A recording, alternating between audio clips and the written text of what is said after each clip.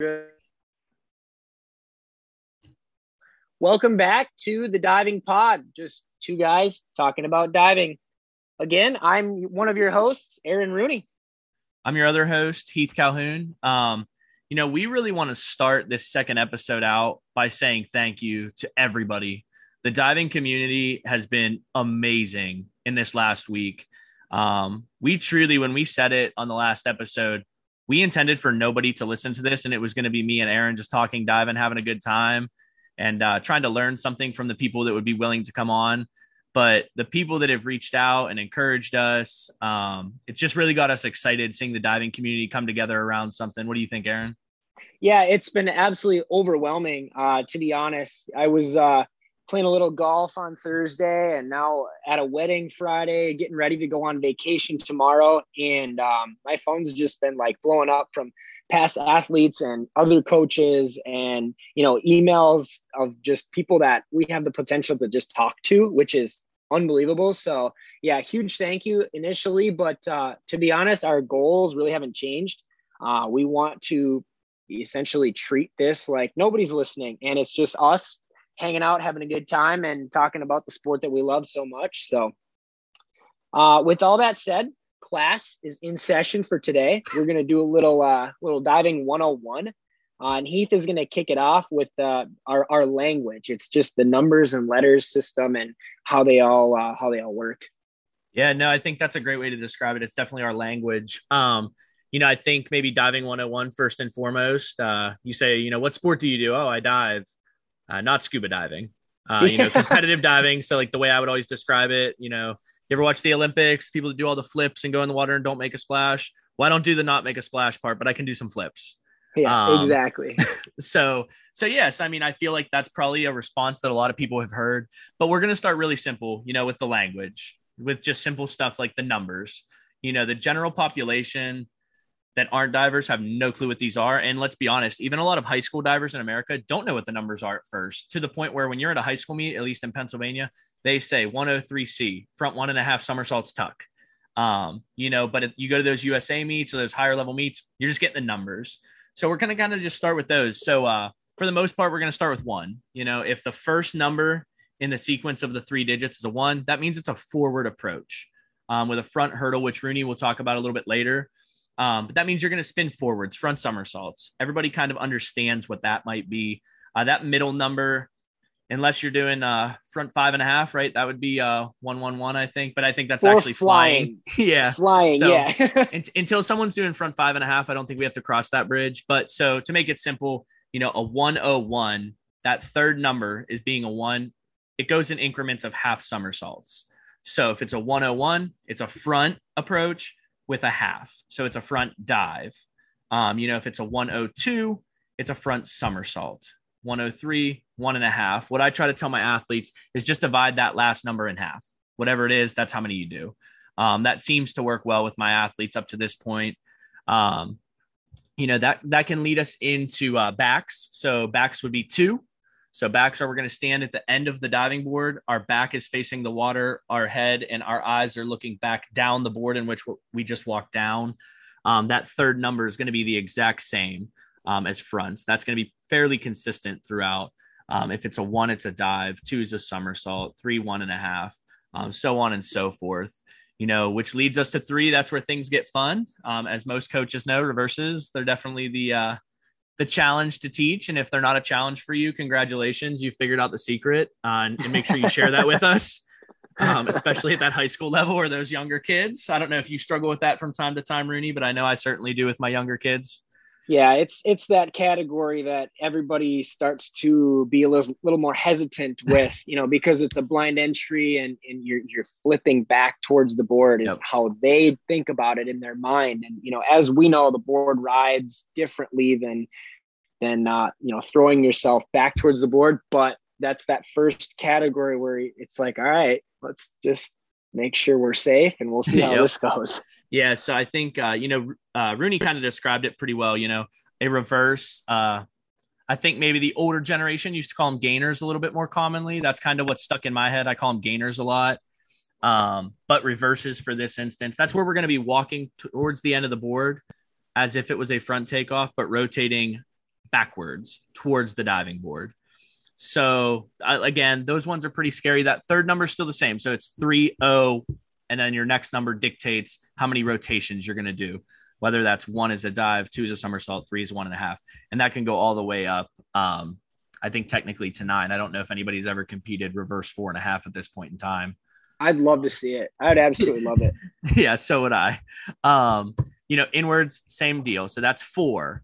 So 4 is an inward action, which is going to be we stand with our back to the water, eyes going down the board in which we just walked down, and we're going to spin towards the diving board. So I would say that's probably your second scariest for most kids as they start to learn. But I feel like a lot of people really come to like inwards because if you understand the alignment and how to throw your body, things tend to work out pretty well. Just making sure you always remind kids of safety, which I think will be a discussion for us here in the future, is just some safety habits for coaches.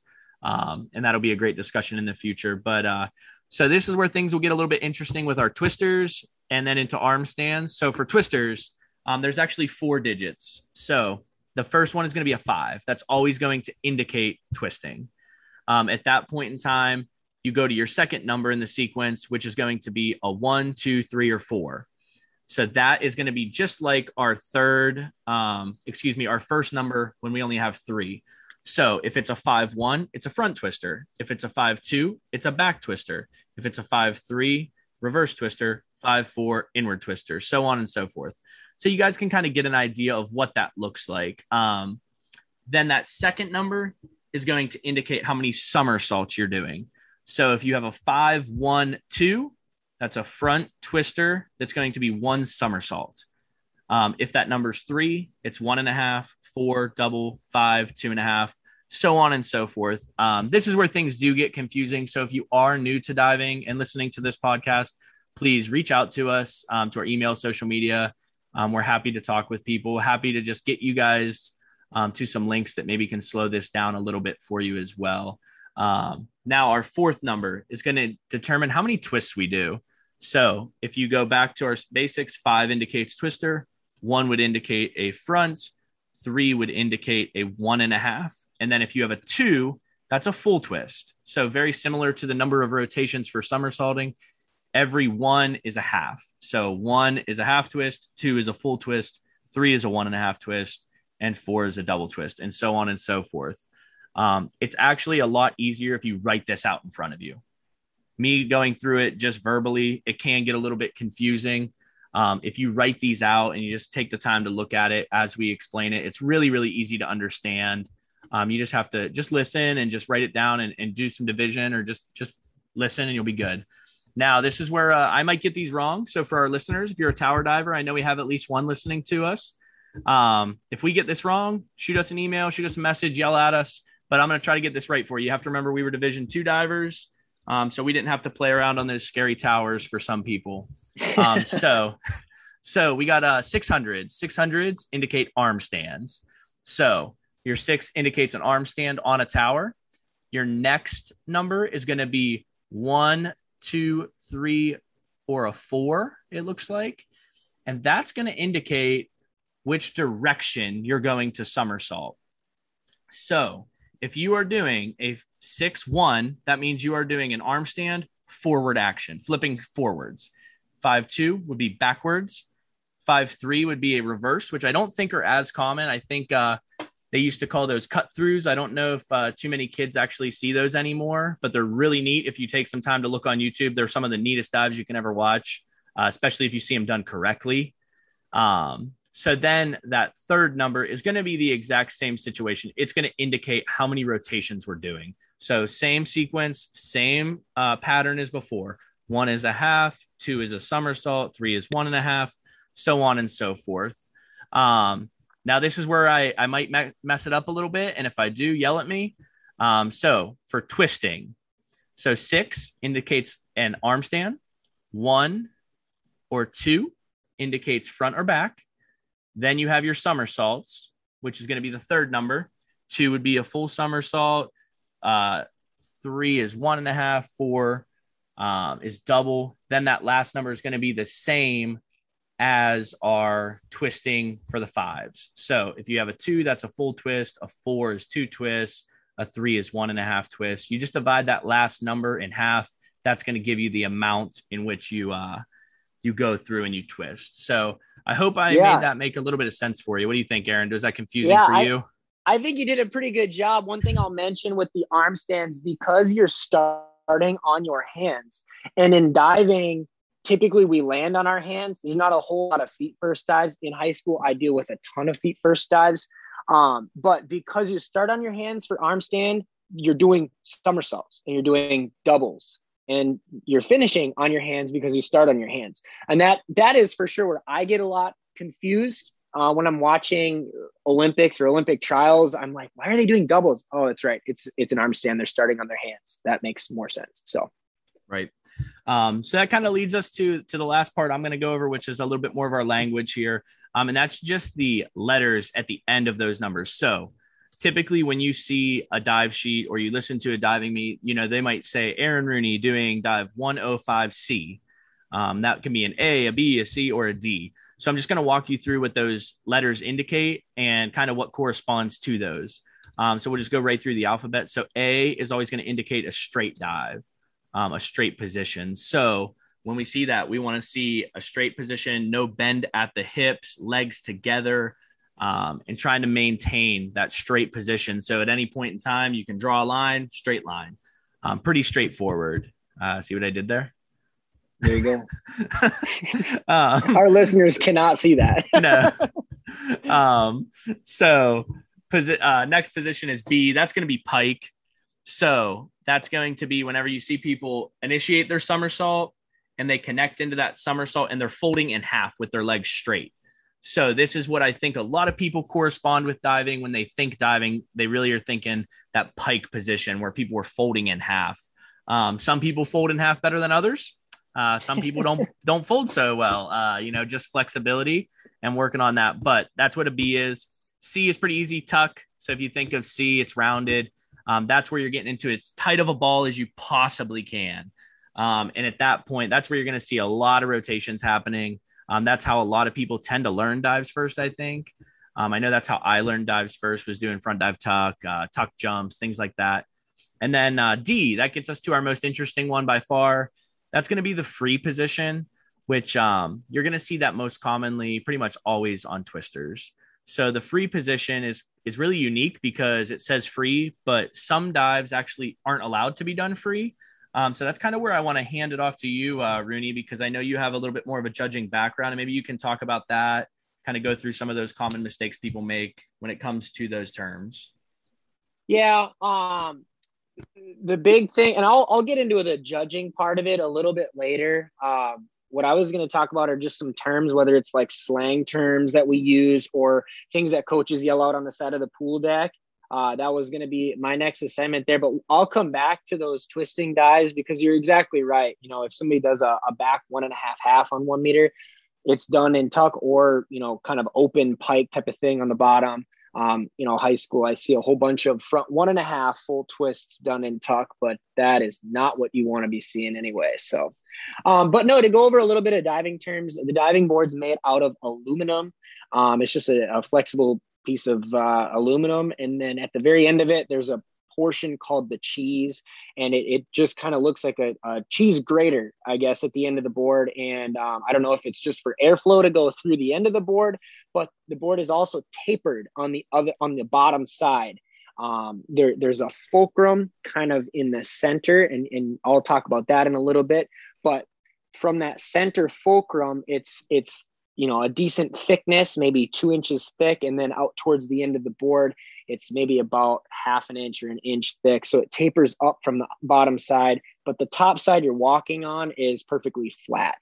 So the fulcrum that I mentioned earlier, this is where you set your board. And if you're looking top down at the diving board, there's numbers on the side, all the way from 1 to 9. If you put your board fulcrum number at 1, it's going to be very tight, not so similar to the ground as tight as that goes, but it doesn't have a lot of bounce.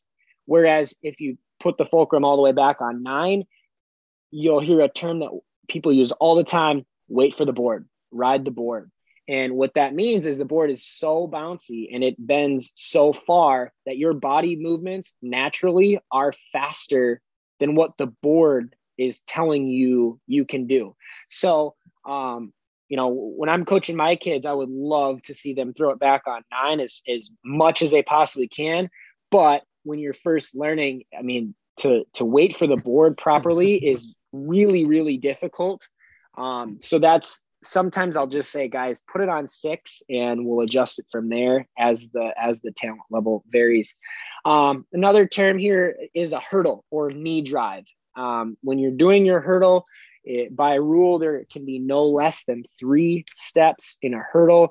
And essentially you have one leg that goes up in the air and your knee is nice and high, and your other leg is on the board, pushing the board down. And that push down and knee drive up, that's what's giving you your height. There's a couple of different ways to do a hurdle this day and age. The old school way is basically you keep all your feet on the ground at all times and you have a really powerful last step. And then this kind of new age, I don't know if it's patented as the Texas hop, but that's how I have learned to describe it. But you take steps going out to the end of the board, and then your last step, you essentially jump into your hurdle drive. So you jump onto one foot, you drive that knee up with the other leg, and then you have to land back on 2 feet before you go off the board. A couple other terms here.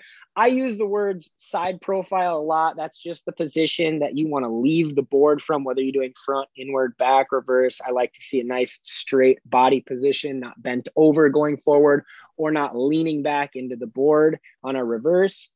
The throw is the part of the dive that starts it. That's where you start your rotation. A lot of times you're still on the board, just initiating that throw. And then when you leave, that's when the throw is kind of finalized.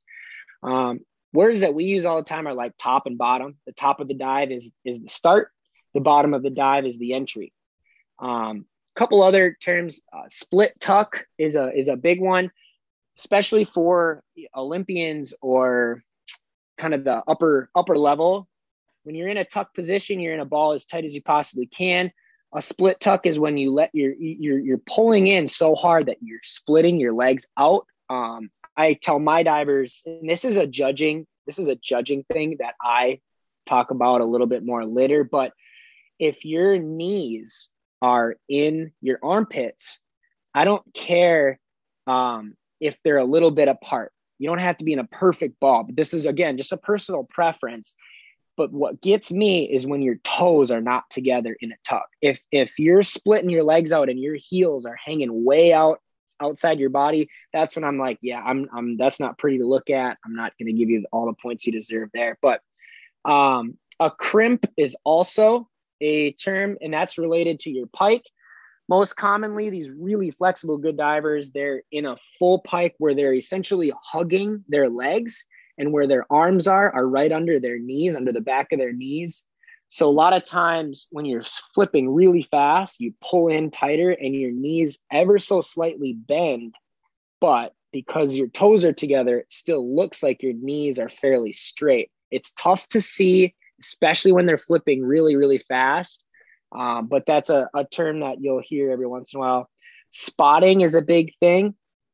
Whether you're doing, for me, spotting is a little bit easier on backs and reverses. Whether you're spotting the diving board coming around or you're spotting the water, it's something that you look for, a visual cue to when to kick out of your dive. That's another one, a kick out. You need to know where you're at. Your eyes need to be open, and you need to kick out of a dive at a proper time. Otherwise, smacks hurt. Another one we use as coaches is call out. When we're in practice or we're in meet warm up, if you're not necessarily totally confident, or you just want that little backup of, all right, I think I know where I'm at, but I just want you there just in case. Somebody will get up and they'll be in the air and their coach will yell, hup, and then that's where you kick out and finish the dive. There's actually a video game on the phone that I played a ton. I was really uncomfortable calling people out when I was first coaching. And I played the game Dive Champ. I'm sure you've played or have at least heard of it. And I mean, it's really fun to like max your diver out. But then once I got like halfway decent at the game, all I'm doing is like, all right, how am I going to learn how to call people out at the proper time? So I'd just play that game and I'd figure out, oh, it's when their feet are parallel, from 10 meter or whatever it was. So that was actually really helpful. A rip. A rip is another diving term that's just when you hit the entry and there's no splash. It makes the greatest sound in the world. People always have a favorite smell, a favorite sound. That is by far my favorite sound. It's just a everybody knows it. It's just a right on the bottom of the water. Terms like vertical, on, short, or over, that just has to do with the entry. I know the Clarion crew, they used land in the V. They just would hold up their hands in a V motion, and this is your range. You don't want to land over that, or you don't want to land short of this. Typical divers, I always tell my my athletes before summer, I said, you need to work on getting flexibility in your shoulders. You need to get flexibility in your hamstrings for, your pikes, but then also having really strong core, abs and chest, and then really strong legs to just be able to jump high and ride the board. Again, there's another term there, ride the board. Oscillations are when you do a back press, you're bouncing the board with your ankles, and a lot of times you don't even want to go too crazy with them. And you're just letting the board bounce so that you can catch that bounce and swing and use your arms and jump as high as you can. Along with the back press comes a crow hop.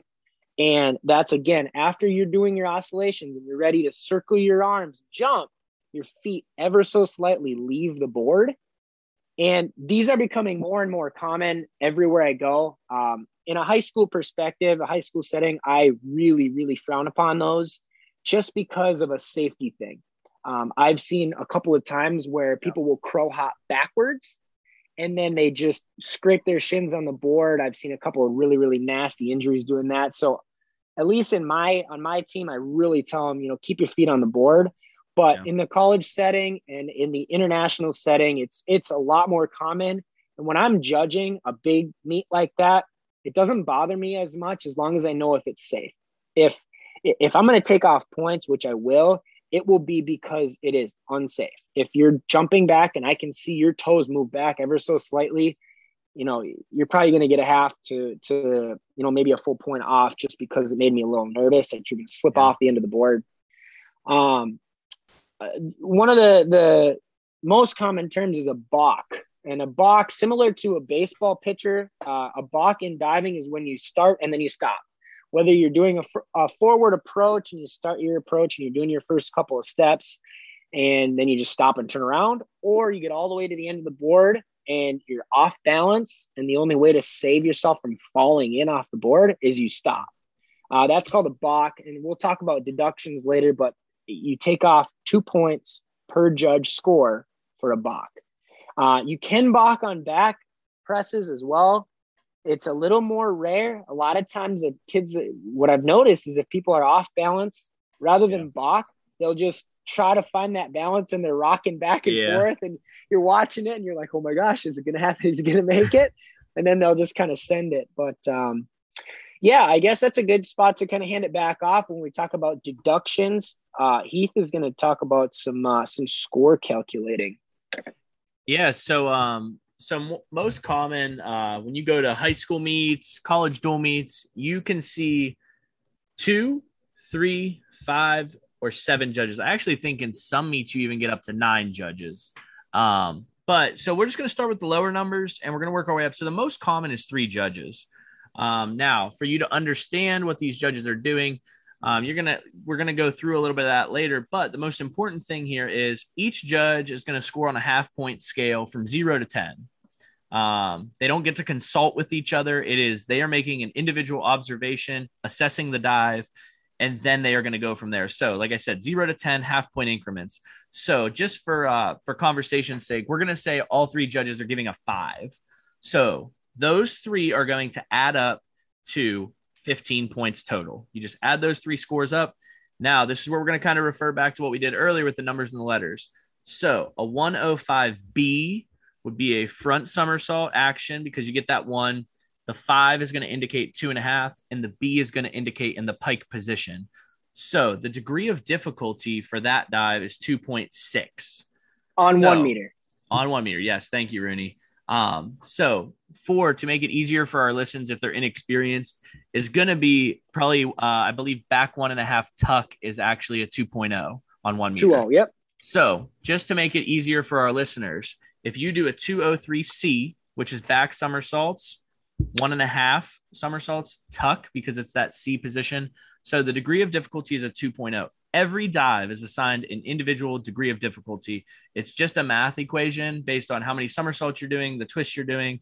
They're all different, but there is a way to calculate that out.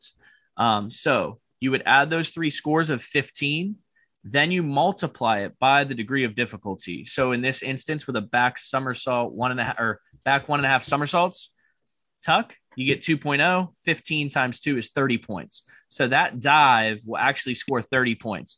This can get really confusing if you're new to the sport, watching the Olympics for the first time, and you see somebody doing front 4.5 tuck, and I think that's a 3.9. I could be wrong on that off the top of my head. I think it's a 3.9.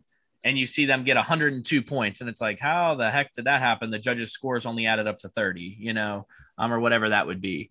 So now let's kind of go to where it gets a little bit more confusing. So we're going to go to 5 and 7 before we go back to 2. So what you would get at bigger meets is you want more judges because it's going to give you a better array of scores, and you're going to actually get the most averaged out scores for the athletes, to just give a little bit more unbiased. Because as you get to upper levels, sometimes you can see coaches judging meets, which is really common at the at the college level, and also at the USA level as well in America. So you want to try to remove those biases. Maybe one judge really has it out for an athlete, which I think is really uncommon in our sport. I could be wrong. I feel confident that other coaches would vehemently disagree with that. And they're like, that coach just has it out for my kids. I think at the end of the day, our community wants to see good diving, and they award that. But so if you get 5 judges, you're always going to take each individual score and eliminate the highest score and the lowest score. So if, say, you have 3 judges give 5s, one judge gives a 4, one judge gives a 6, you're going to throw out that 6, throw out that 4. You're going to keep those 5 in the middle to get the average. On 7, you're just going to do the exact same thing, except you're going to eliminate the too high and the too low. So pretty straightforward. I think that's easy to understand. Where it can get a little tricky is if you have 2 judges, which is common in high school every now and then, but more common in college. I know throughout most of my college tenure, we had 2 judges, just because you're having a dual meet, one team versus another. The swimming officials are down on the swimming end, making sure no one's DQing, doing the proper strokes. So a lot of the times it's the college coaches. So what happens there is you just are going to do that same thing. So let's say you get 2 5s. You're going to multiply those 2 5s. So that's 10 times 1.5. That's going to give you the average of if there was a third judge. This can lead to getting a total instead of by half point increments. You can then get quarter point increments. So if you had a 5 and a 5.5, that third judge would average out to be 5.25 or 5.25. So I would tell you more often than not, that actually favors the athlete. As a coach, I'm always going to do what's more in favor of the athlete. So for instance, if someone gives you a 7 and someone gives you a 7.5, maybe that third judge would have gave you a 7.5, maybe a 6.5, maybe they would have given you an 8, but at least you're going to get 7 and 7.25. So that kind of leads us into, I kind of talked a little bit about high school and college formats. I know, Rooney, you're a little bit more comfortable and familiar with the high school format. What's a high school meet look like in America? What's a high school meet, whether it's a championship or a dual meet, look like? Yep. And you're right on it. The one big thing to remember with the judging is you always only keep 3 judges' scores. Yeah, absolutely. So if there's 5 or 7 or 2, you keep 3 judges' scores, and then you add those to multiply by the DD. So high school format, we just have 2 different ones. There's a 6 dive format and an 11 dive format. Those are the championship style meets.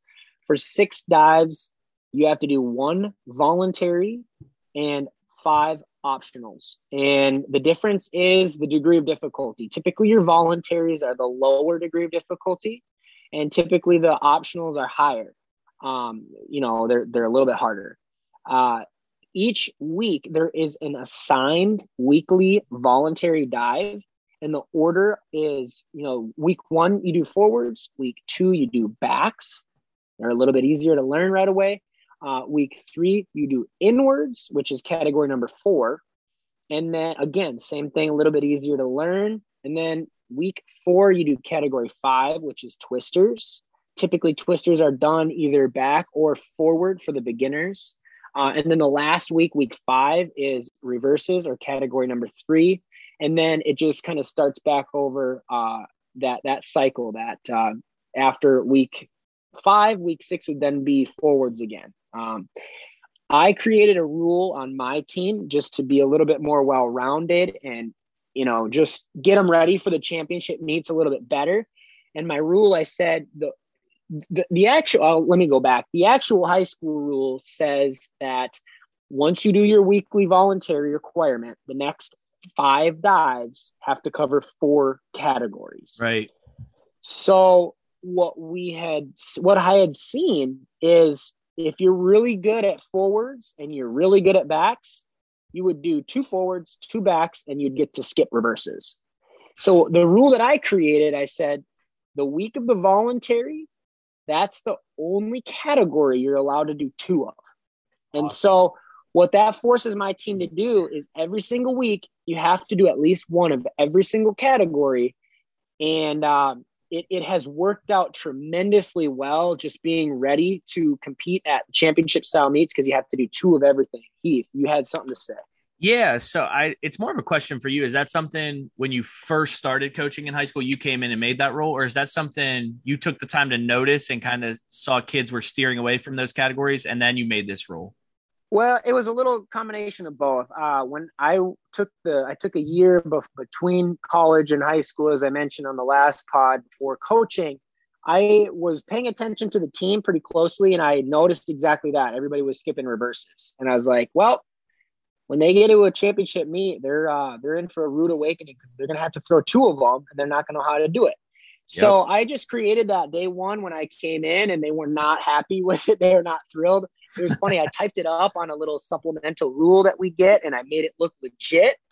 And I read it to them, and they were like, oh my gosh, we actually have to do this now. And it ended up working really well that first year. I had a girl make state, and it was only because I made her do reverse 1.5 all year. And she put that as her last dive, and she awesome. nailed it to make it by like 4 points. It was crazy. But moving on to an 11 dive format, it's a little bit different. You have to do, there's 3 kind of sets of dives. In the first set, there's 5 dives, and you have to do 2 voluntaries. In the second set, there's 3 dives, and you have to do 2 voluntaries again. And then in the last set, there's also 3 more dives, but you only have to do 1 voluntary. Now, the 2, 2, 1 voluntaries, that adds up to 5 total, which covers every single category. So you have to do 1 of each of the voluntaries, and you're only allowed to have a degree of difficulty of 9.0 or less.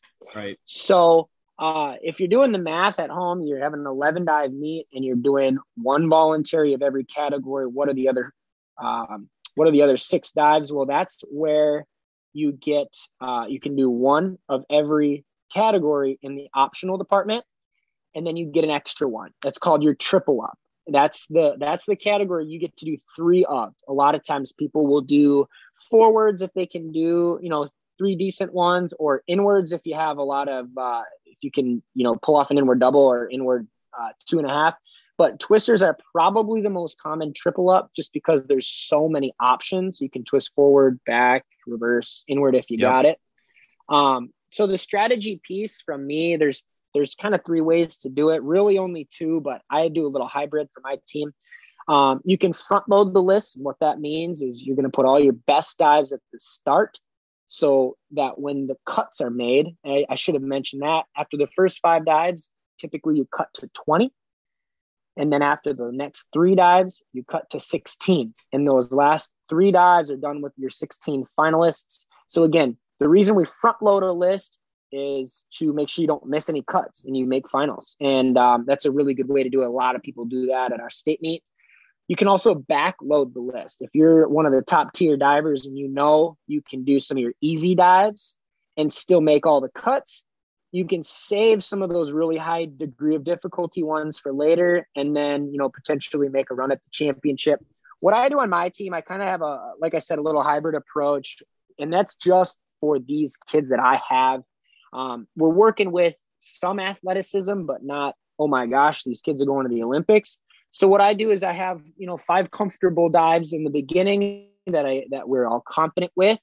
And we make sure we save a little bit for the end. Maybe one of their best or highest degree of difficulty will go in the end, but we really attack that middle 3, because you have to do 2 voluntaries in the middle 3. But again, right, if you think back to what I said earlier, the only limit on the voluntaries is the 9.0 maximum degree of difficulty. So I'll manipulate a list a little bit, and maybe your back 1.5 will make that a vol.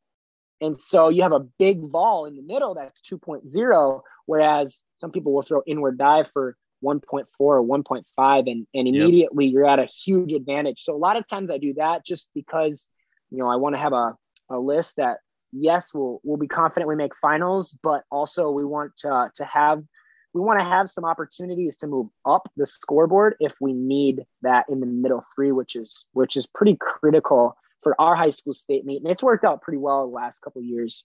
Awesome. One last note on high school, you can be a high school All-American. The certification is you have to score 375 points on an 11 dive meet, and you have to have a video submission. What they do with that is they take these videos in, they rescore the meet, and then they essentially have a top 100. And those are your high school All-Americans that year, both for the girls and the boys. So Heath, you want to talk about a college meet format? That'd be awesome. And then I'll get into some judging. Yeah. The college meet's fairly similar to your high school setup, your dual meet setup. So that's the 6 dives. I have a unique experience kind of similar to yourself where, I did dive Division 1 for a couple meets before I decided to transfer, dove Division 2, and then I got to experience coaching at the Division 3 level. And, how you do those meets is very different. Depending on which division you're in, 1, 2, or 3. So I think it's important to start at Division 1, because I think that's where a lot of people are used to watching. That's probably the skill level they're more used to watching if they're watching the Olympics. So in college, you're going to do 6 dives. You have to cover 1 from each category. So that's 1 through 5 if you're on springboard, and then I believe 1 through 6 if you're on tower. So you have to do that arm stand. But we're going to just stick to springboard for right now. That's more my wheelhouse. We'll try to get you guys a tower coach on here and a tower diver and talk a little bit more in depth about that in the future. But you have to cover 1 through 5. So that covers 5 of your 6 dives. So that 6th dive is actually going to be a double up. So meaning you can do 1 from another category. Very similar to what Rooney was saying. A lot of times that ends up being a twister, an inward if you have a big dive there, another front, something you're really comfortable with that you can do well. I know there is discussions. I don't even know if you knew this, Rooney. I don't think we've talked about this. I do believe there has been some rule proposals that there is some interest in making women only do 5 dives at the Division 1 level. I don't 100% know the logic. I think our women are pretty awesome. And I think a lot of times, there's plenty of female Division 1, 2, and 3 divers that would have kicked my butt. There's a lot that would have crushed me. Yes. So, I know our women in America are definitely capable of doing 6 dives and doing them really, really well. So I would be really curious to have a coach on or someone in that rules discussion that can maybe explain that to me and help me understand why that's a discussion. I know at the FINA level, the Olympic level, that the women do only do 5 dives. I don't know the logic for that. I'd be very curious if that's just a tradition that they've always done. So in that instance, if you're only competing 5, you're just doing 1 from each category. So then you get to Division 2, which is more similarly set up to Division 1. More often than not, you're competing your 6 dive meet. The biggest difference is going to be in Division 1. They're just doing optionals, meaning they're doing their hard dives. They do 6 of them. They do that at their dual meets. They do that at your midseason invitationals. They're doing that at your zone meets, which are what will qualify you on to nationals. And then they do that at nationals. At the Division 2 level, it's kind of a hybrid where you're going to see a lot of kids will qualify on 6, but they also do 11 dives during the year. And that's a little bit easier to qualify on 11 dives than 6. 6 is a little bit more challenging. That scores a little bit higher. and it's set up the exact same way as high school, except you're going to do all those voluntaries. I believe in Division II, it's on the front end. I think when we were in school, it was actually on the back end. So meaning you would do your 6 optionals first, and you would do your 5 voluntaries afterwards, which is a little bit different. At the Division III level, we're typically doing them in the front end. So at Division II, you get your score in the regular season, you qualify on to nationals. Rooney kind of referenced it, that Black Tuesday meet, which is called a pre-qualification meet, which I don't know how a lot of Division II coaches feel about. It's a little stressful, I think, for the athletes, but you have to be in the top so many in order to qualify for nationals once you're there. And that's a 6 dive, same setup as a dual meet, except for the women, there's usually like 50 girls, I think 40, 50 girls. For the men, I think usually between 25 and 30. And then once you make the meet, you're going to compete in an 11 dive meet again. So Division III is more similar to that, except they have a zone meet throughout their season. So you're really going to see a big mix. But once you get to the collegiate level, you're doing a lot of optionals. I think those really great coaches in the country do still spend time on their voluntaries and on the basics, because they know those are the building blocks. And I know I've been guilty of that at times where maybe I'm rushing to try to get, dives for an 11 dive meet in our mid-season meet when we've only been diving 6 weeks. But, I've learned as I've grown as a coach, like, take your time. I'd rather teach it the correct way one time, make sure it's safe, and then I don't have to worry about it after that. So I think that's what we're seeing at the college level. Again, it's more common to have 2 judges at the collegiate level for dual meets. But that's basically the setup we have there. Rooney, I know you judge at NC2As, and you're pretty involved in judging at the high school level as well. If you want to run us through that, and then we'll kind of talk about how we coach towards the judges, both of us, afterwards. Sure. Yeah. And I'll go through the judging pretty quick. This is a little bit of a boring subject, but I sure get a kick out of it. There's 5 areas that we look at: the approach, the hurdle, the takeoff, the flight, and then the entry. These dives are all judged on, like Heath said, a scale from 1 to 10. And if anything sticks out to us in any part of that process, that 5-step process, we can deduct points. Again, if you're not doing at least 3 steps in a hurdle, if you're taking too many oscillations, if you're leaning off the end of the board, if you're halfway across the pool, if you're too close, you're going to take your head off. All those things. In the specific flight, we talked about a split tuck or a crimped pike. All of those, again, the entry is a big one. And a lot of people are guilty of only judging the entry, as Keith alluded to earlier, where, there's 5 steps to that dive. Yes, the entry is what you see last, but there's more than just the entry. I was in a competition with a guy who, again, he was not the prettiest diver, but man, could he put some hands on the dive. He could rip everything. He could be short. He could be over. He was ripping everything, and he was beating us like so bad. And, as a diver, that was a little frustrating because, the middle or the top of his dive was not that great, but the entry was so phenomenal. And that's what you see last, where it's like, yeah, I mean, he's getting 7.5 and everything. But I really do try to take a holistic approach to finding the best divers, even if that means they're not the cleanest divers. By the rule book, it says a 10 is excellent. They assign words to all of these. 8.5 to 9.5 is very good. 7 to 8 is good. 5 to 6.5 is satisfactory. 2.5 to 4.5 is deficient. 1/2 to 2 is unsatisfactory, and then a 0 is completely failed. There have been times where, especially with twisters, the ref will make the call, score it or fail dive. And sometimes when they say score it, I am not afraid to throw a 0. If I saw from my perspective the diver over or under twisted really badly, I will throw a 0. And, we might get a little dirty look here and there, or ask to explain, hey, what did I miss? But there's always a reason. I like to say that, there are no bad scores if you can justify it. If you can say, hey, I took a lot of points off for this. And, if you can justify and you can talk about why you gave the score you did, you didn't give a wrong score. I've been very high. on some dives. I've been very low on some dives. A lot of times I am one of the lower ones, especially when it comes to twisters.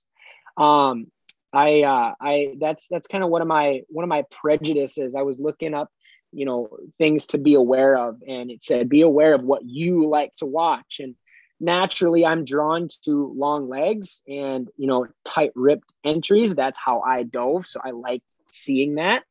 But the big thing is technique. I'm a big technique type judge. And if everything is absolutely rock solid, even if you miss the entry, I don't have a problem giving you an 8. The big one for me, again, is being square on twisters. If I see you're leaving the board and you're dipping your shoulder and you're already twisting before you're even throwing, there's no way, unless you get really lucky, that you can be square on the bottom if you're not square on the top. So I'm watching both. I'm watching the top. Okay, how is the twist? How are they initiating that twist? And I'm watching the bottom. Are they rounding the corner?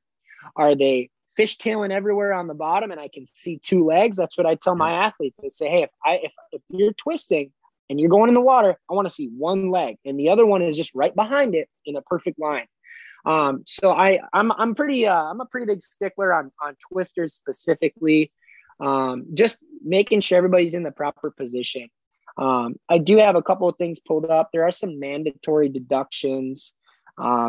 Give a half to 2 points for not stopping. You're oscillating before you start. So you get out to the end of the board and the board's bouncing. If you just start oscillating, that's, you get a mandatory half to 2 point deduction.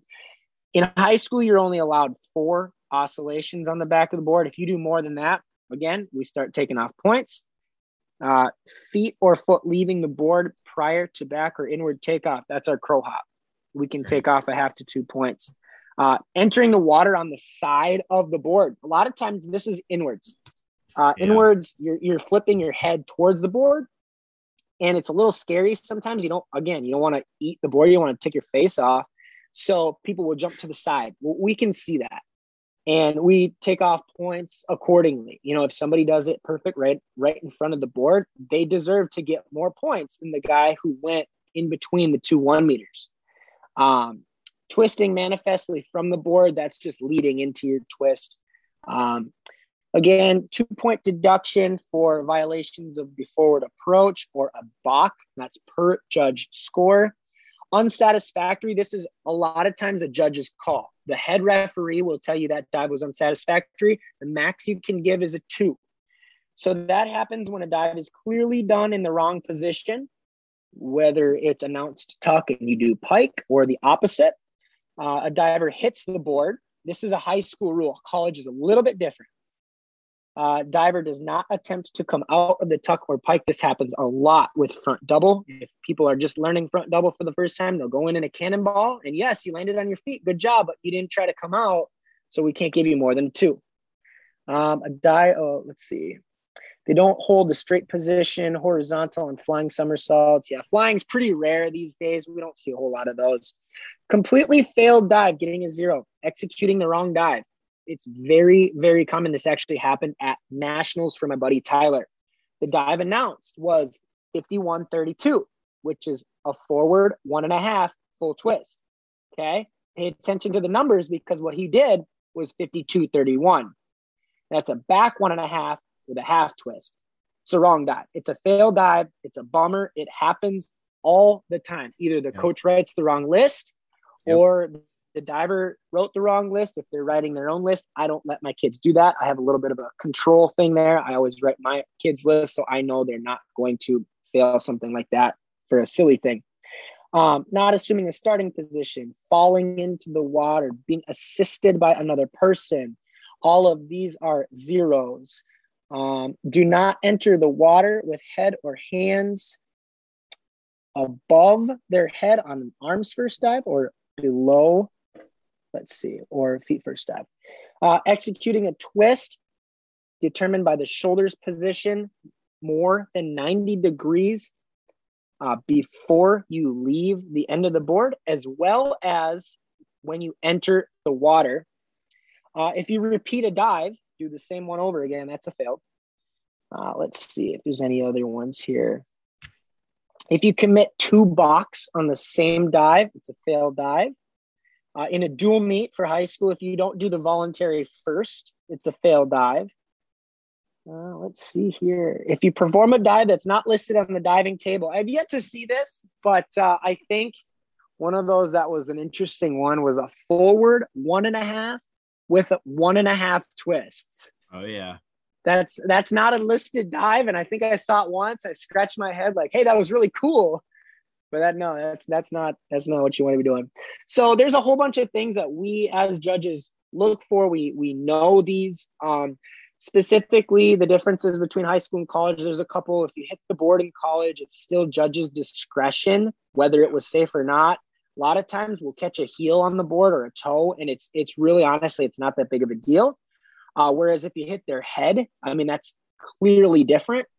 The other big part is the twisting. For high school, it's where the first body part hits the water. And so if you don't have control and you're twisting into the water as you're going down, it takes a really keen eye to recognize, all right, when they hit the water, where was the twist? Right. Whereas in college, if I'm being honest, I think it's a little easier to spot. It's where the last part of the body enters the water. So again, if you're twisting while you're going in, you can clearly see that. And in college, it's a little bit easier to spot if you went too far over or didn't make the twist fully. So yeah, coach, or if you want to get started talking about, coaching based on those judging criterias, that'd be helpful as well. Yeah. Something that you had mentioned that really just kind of like threw me back. So, one of the former coaches, we mentioned him before, Don Lees, which I did a little bit of research over the week, just trying to find stuff out. Fun fact for you, Rooney, is he actually started his career at St. Cloud. No way. Coached 1 year at St. Cloud, came to Clarion, really well-respected coach. Unfortunately, he's no longer with us, but I was really lucky in my coaching career. I want to say it was like year 2 or 3.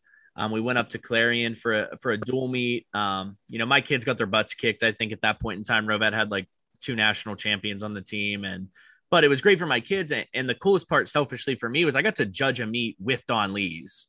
So, here nice. I am, starstruck kid. I'm like, holy cow, like this was the first coach at Clarion that started that tradition that I was fortunate to be able to be a part of.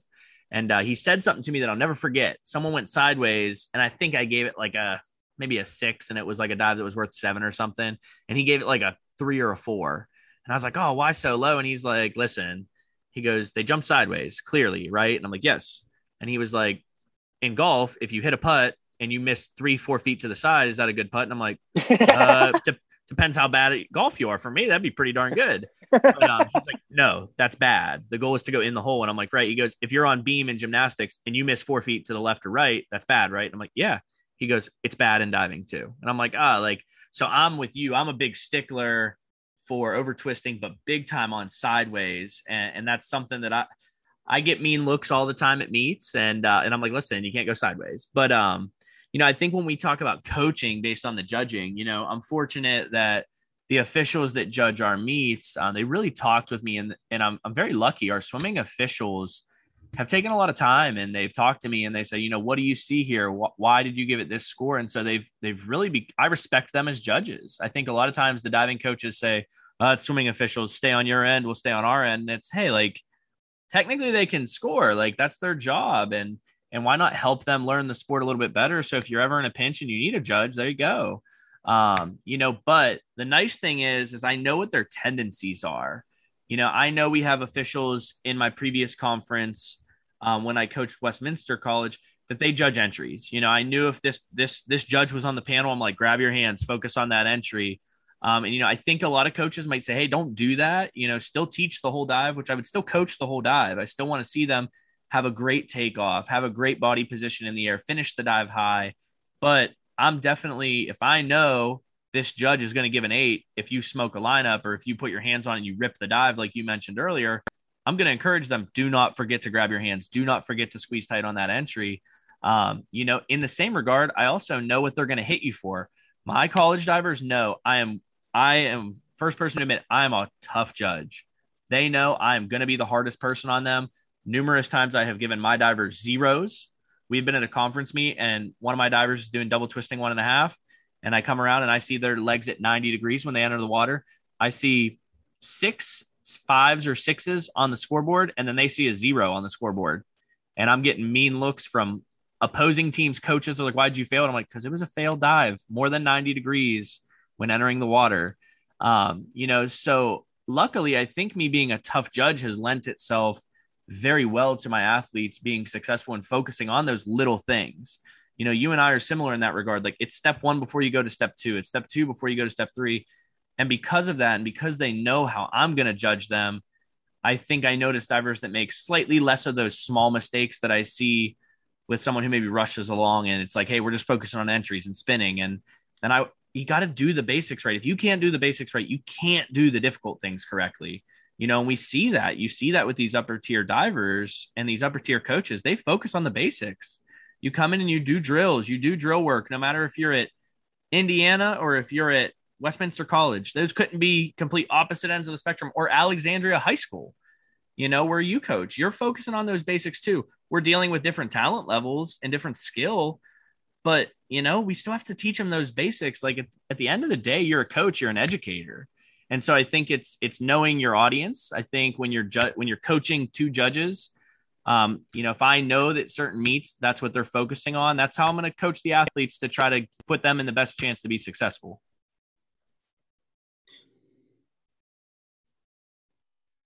Yeah, that makes a lot of sense. And I do the same thing here.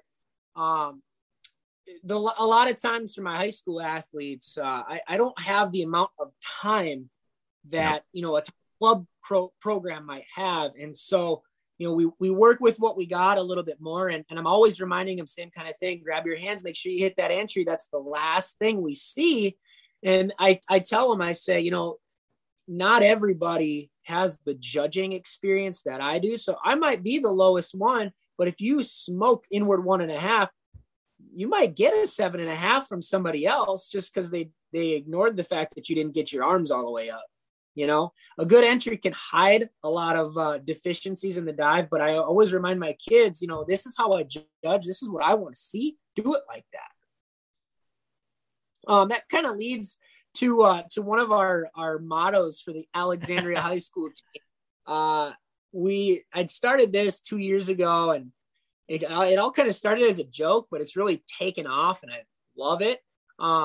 When we work all year and we grind all year and we think about our diving all year, and there's a million things to think about, whether it's where are your arms in your hurdle when they swing, where is your head position, your hips, your toes, are you squeezing tight? There's so much to remember that when we get to a big meet, I always look at them and I say, hey, we already did the work, right? We already know what we're doing. I just want you to push play in your brain and go through and just go for it. And so the term I came up with was dive dumb. And essentially what it is turn your brain off and listen to your coach and just go. We've already done the thinking. Yeah. Dive dumb and get out there and go for it. And, we walk into the pool, we got our dive dumb hoodies on, and everybody's like, oh, what's that? That's kind of cool. And it's turned into this thing that actually is, I did it for my high school kids. And now it's like, oh, this is kind of cool. Everybody's kind of adopting that same thing, where when you get to a championship meet, you can get so in your head and nervous, where my kids just go out there and they're like, cool. Like, we feel good. We're ready to go. Let's just see what happens. So. That's awesome. No, I think, we talked about that before, and it's, as you get closer to these meets, you see these kids, and it's, especially at the high school level. I think when you get to college, you definitely still see it. No doubt about it. I feel sure every coach deals with it, but that mental side of diving is, I feel most coaches would probably say it's more important than anything physical. With my counseling background, that's 100% how I feel. I'm always trying to find different ways to talk to kids, different ways to ask questions. But you see it when we get to meets. You have those athletes that they show up to meets and they're just having fun. They're diving dumb and they're just on fire. And it's like, what the heck? And then you also have those kids that they want to be in a corner by themselves and listen to their music. And one's not right and one's not wrong. It's just what's right for you and what's wrong for you. Like, I'll use myself as an example. I had always, I told you in the first episode, I just love diving. I love competing. It doesn't matter what it is. I might not be good at it, but I'm going to compete, and I think the thing that always stuck with me was, my sophomore year in high school, I can't remember what I was seeded. I made states. It was a big deal for me. I'm like, oh man, I made states. Like, this is awesome. I was like, let's go have a good time. And I go into my last dive, and at that point in time, I was competing front triple like a complete weirdo. Yeah, like complete weirdo, like doing front triple. That was my 11th dive. That was like my money dive to end on, which I don't think anyone does. And my coach, Ken Bedford, we're walking up, and he was good. He would give me my critique, one or two things to focus on, go do your thing, whatever you got to do between that time frame of when you go. And I needed to hit this dive it had to be like 50 some points to get to medal. It was like the difference between 9th and 5th. And I'm like, oh, okay, like I got it, coach. And I went up and I had this big crappy grin on my face. Like I stole something and I knew I was going to get caught. And I just looked at him. I gave him this big thumbs up. And the other coaches that were sitting by him are like, how are you dealing with this? He's like, not good. Like, I don't know who is like this before front triple in. And, I like, you say dive dumb. And I'm just like, that's all I did my entire career, but that's what worked for me. If I ever tried to take it too serious, it didn't go well. Like I went up there on that front triple. I was laughing, joking around. And I drilled it. I ended up getting like 5th. And I'm like, like, okay, cool. Like, this is great. But, there were instances that I would show up for meets and I would try to take it serious, and I dove like garbage. And my coach would look at me and he's like, listen, you dive your best when you're at practice screwing or at meets when you're competitive, but you're screwing around having fun. Like, be you. Like, I'm not someone to take something uber serious. Like, I'm always going to crack a joke, probably when it's not the correct time, and try to have a good time. And I think that's why you and I get along so well, because we're sitting at meets and it's like we're top 8 in the country at this point in time. And it's like, oh, Heath, you got full out next. Aaron, you got back 2.5. Are you ready? And it's like, we'll figure it out when we're there. And I think like that's why we got along so well. And I think it's like, that's why that dive dumb moniker really like hits home with me. Like, I get that. I feel that, we talk about that on our team. Like, it's like, just turn your brain off. All the hard work is done. You get to those big meets, you did all the prep. It's done. Now you just got to do what you did. Give me one. Coach Rovat, he used to always call, he would look at kids and say, I'm saving that one for nationals. And he would literally go like, for those of you that can't see, like he would literally reach in the air, grab an invisible thing, and he would physically put his hand in his pocket. And he'd be like, I'll give it back to you at nationals. Nice. And you would be on the board at nationals, and he would put his hand in his pocket and just kind of throw it back to you. And it's like, you knew what that was. And it's like, all right, I got it. And it meant a lot, like, but you have to have that relationship with your coach. And that's what I think you and I were very fortunate to have, so I guess it's time to break into our signature questions. Yes, sir. So why don't you tell the listeners what it is? Yeah. Each week, each time we interview it, each of us has one signature question that we're always going to ask that guest. And we just think these are good ones. They're not necessarily easy, and they're, for lack of a better term, they're not the cookie cutter questions. So mine, I'm going to let you answer it first, Heath, is what is your favorite failure? Yeah. That's a hard one for me. I've known you're going to ask me this question for 2 weeks now. And I think I've changed my mind on what it is, even since we've been talking. I've never been someone to look at things like they're failures. I just look at it. My parents taught me like, it's just a chance to learn. So, I think like my biggest failure probably had to be, we referenced it in the last episode, losing to Luke, my junior year. I lost, and I probably say like he dove great, but it's like, man, if I would have hit that double out, front 2.5 with 2 twists, like I probably would have pulled it off, but I didn't do a good dive. It was an average dive at best. And like that sucked, but something I'll never forget is I remember coming up, the first person I saw was my coach, and he's like, you didn't do enough. And it's like, that's something I really appreciated, was that honesty in that moment. I think a lot of coaches can go on the side of making excuses and be like, oh, you got robbed. And it's like, that's something Coach Rovat never did. And I will always be grateful for that. He's like, he beat you, you didn't win. Like, I view it as like I lost, but Luke won. He dove great, changing, doing inward 3.5. I don't know how many Division II divers had done it at that point in time. But I look back at that and like, most people would view that as failure. I didn't win. I got second, but a lot of people would be like, man, you got second in the country. That's an amazing accomplishment. And I was so grateful for that. But I look back and that 4.9, I said it about last, like that just ate away at my head in all the right ways. Like every time I was at the pool, I had a giant piece of paper stuck in the back of my locker, 4.9. And like, I was like, okay, like, let's go. And that made me work so hard my senior year. And it's something that I almost always remember. Like, that 4.9 doesn't mean I lost. It means, move that decimal, like Luke said, beat someone by 49 points, like always work hard. Throw that question back to you. What do you think, Rooney? What's your biggest failure? Yeah, I used to say all the time in high school, if you're in diving specifically, if you're not failing, you're not trying hard enough. And so one of my favorite ones was right after freshman year of college. We were on the trampoline just messing around, and the guys were learning a Cody. And if you don't know, you land on your stomach, and then you do a back flip, backwards, and then you land back on your stomach. So it's just a flip, but it's kind of awkward. Don't try it. Don't try it at home. Yeah, no, please do not try it. And here's why. I flipped up, and I'm in my tuck, and for whatever reason, I was spinning very slow, but my diving brain kicked in while I was on the trampoline. And so when you're in the air flailing and diving, you can reach your head back and find the water. It's no big deal. You just land a little funky and it doesn't hurt. It's just the water. Well, I tipped my head back as far as I could and essentially was trying to finish the rotation, and my face hit the trampoline mat and my feet also hit the trampoline mat over my head. So I did a full-on scorpion, and I had 2 herniated discs, and I was in just a horrible situation with my back. I was injured for the entire year. And it was just one of those situations that never got better. And I remember sophomore year coming back from summer break, and it still was bothering me, and it was not in a good situation. And I did rehab, and I went to therapy and all this fun stuff. And the doctor told me, he said, "You're not diving this year at nationals." I was like, well, yes, I am. And what I ended up doing is I created a schedule of my workouts every single day. And I would go to the pool and I would do my therapy. And as I hadn't competed yet, so I hadn't qualified for nationals yet. Right. As conference meet was approaching and our last dive, this is going on for 6 months of rehab.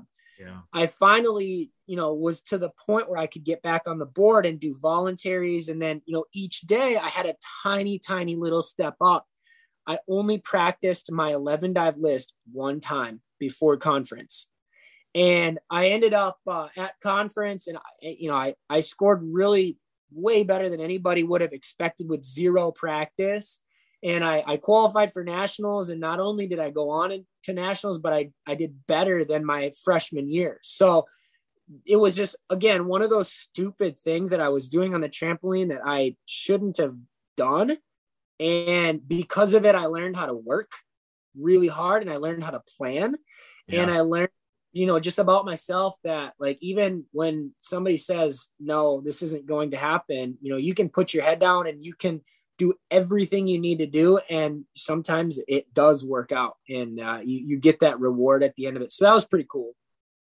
Yeah. So I guess that leads me to my question. I really struggle with this because I don't want to ask a basic question, but I think it's like important. The question I would be really curious about your answer, and then whoever we get to interview moving forward, is what was your best piece of advice you've ever been given and or given to somebody? Yeah, I got to go back to freshman year again on this one. My coach at the time was Tracy Torgerson at St. Cloud State. And my whole career, I was a pretty diver. So I did 1.5s on 1 meter, and I would smoke them. And she pulled me aside at one practice and she said, "Aaron, I got to be totally straight with you. You don't have the degree of difficulty to make it to nationals. You need to pump your dives up." She said, "If you think about the top 8 guys in the nation, every single one of them does 2.5s on 1 meter.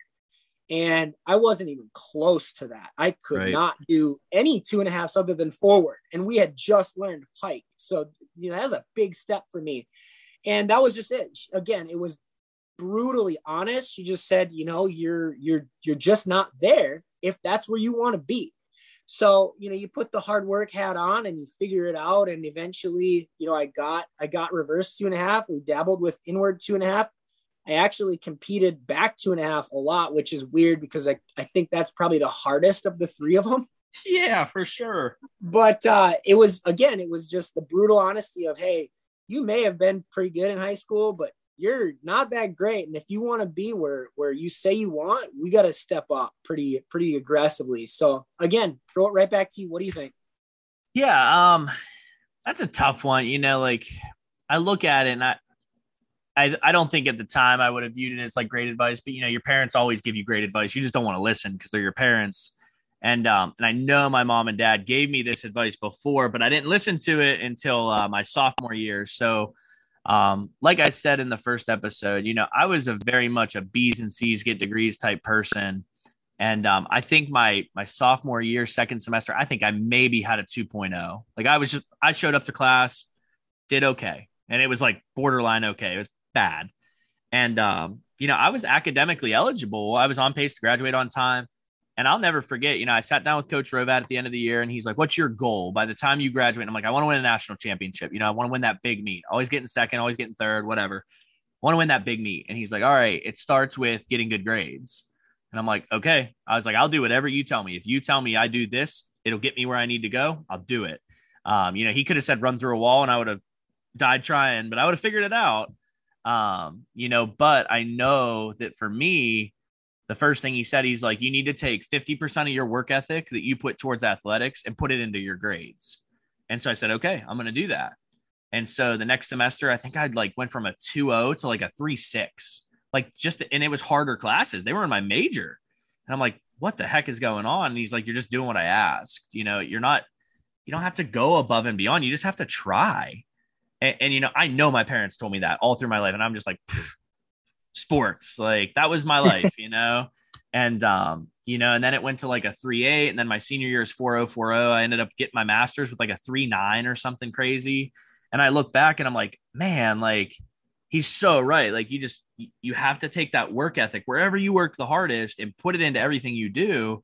And I think that's why it's led me to finally like finding this thing I love in diving and helping kids learn this same thing. I mean, you know, I feel sure you were a way better student than me, but so many 18 to 22-year-old young men and women, they just like don't know how to do that when they get there. They get so much freedom when they get to college. And it's like, hey, like, remember your coach is there to educate you and teach you and get you to graduate in 4 years and go to the real world. And you need to know how to work hard. Like you can make up for a lot of talent deficiencies or knowledge deficiencies if you're just willing to work hard. Like, I think you and I like really embody that a lot. Like we are not the most talented divers. Like you and I would never claim to be the most talented divers, but I think we worked really freaking hard to get where we were. And I think we're still like doing that in our coaching and our judging and our careers. And that's why it's exciting. And I think that's kind of what sticks with me is like, just work hard, just take that work ethic we had in athletics and that competitiveness and put it towards everything. And those meant a lot, you know? So, you know, I know this one was a little bit long-winded, and I know maybe a lot of people might not make it all the way through the questions, but why don't you go over what we're going to talk about next week and anything else? But awesome. Yep. Awesome. Thanks. Yeah. So next week we're going to do a little like Olympic trials pre-podcast type of thing. We have Olympic trials starting on, I believe it's June 6th. So we're just like people to watch out for, what we're excited to watch. You know, there's the men's single event 3-meter. There are some names that I am so excited to watch. And so we'll just talk about that. But yeah, other than that, we have some crazy, awesome guests coming on, coaches and things like that. The support has been huge the last couple of days. So feel free, reach out to us, Twitter, Instagram, even our email address. All of those are at The Diving Pod. You know, thedivingpod@gmail.com, and then, you know, on Twitter, Instagram at The Diving Pod. So we'd love to hear from anybody, but we're going to continue to pretend like nobody's listening just so we get to talk diving once a week and just kind of mess around from there. Yeah. Awesome. I know next week we'll be able to announce our first guest. We're finalizing the plans to get some guests on here for you guys. And as soon as we can tell you, I think everybody is going to be really excited. This will be the most boring one you guys listen to. Maybe have your swim coaches listen to this one. Maybe that's a good piece of advice. They can listen to it, learn a little bit about diving, and maybe it'll make that relationship a little bit better if you don't have a great relationship with your swim coach. There you go. Awesome. All right. Well, that's a good time to wrap it up, and hopefully we'll see you next week. Bye.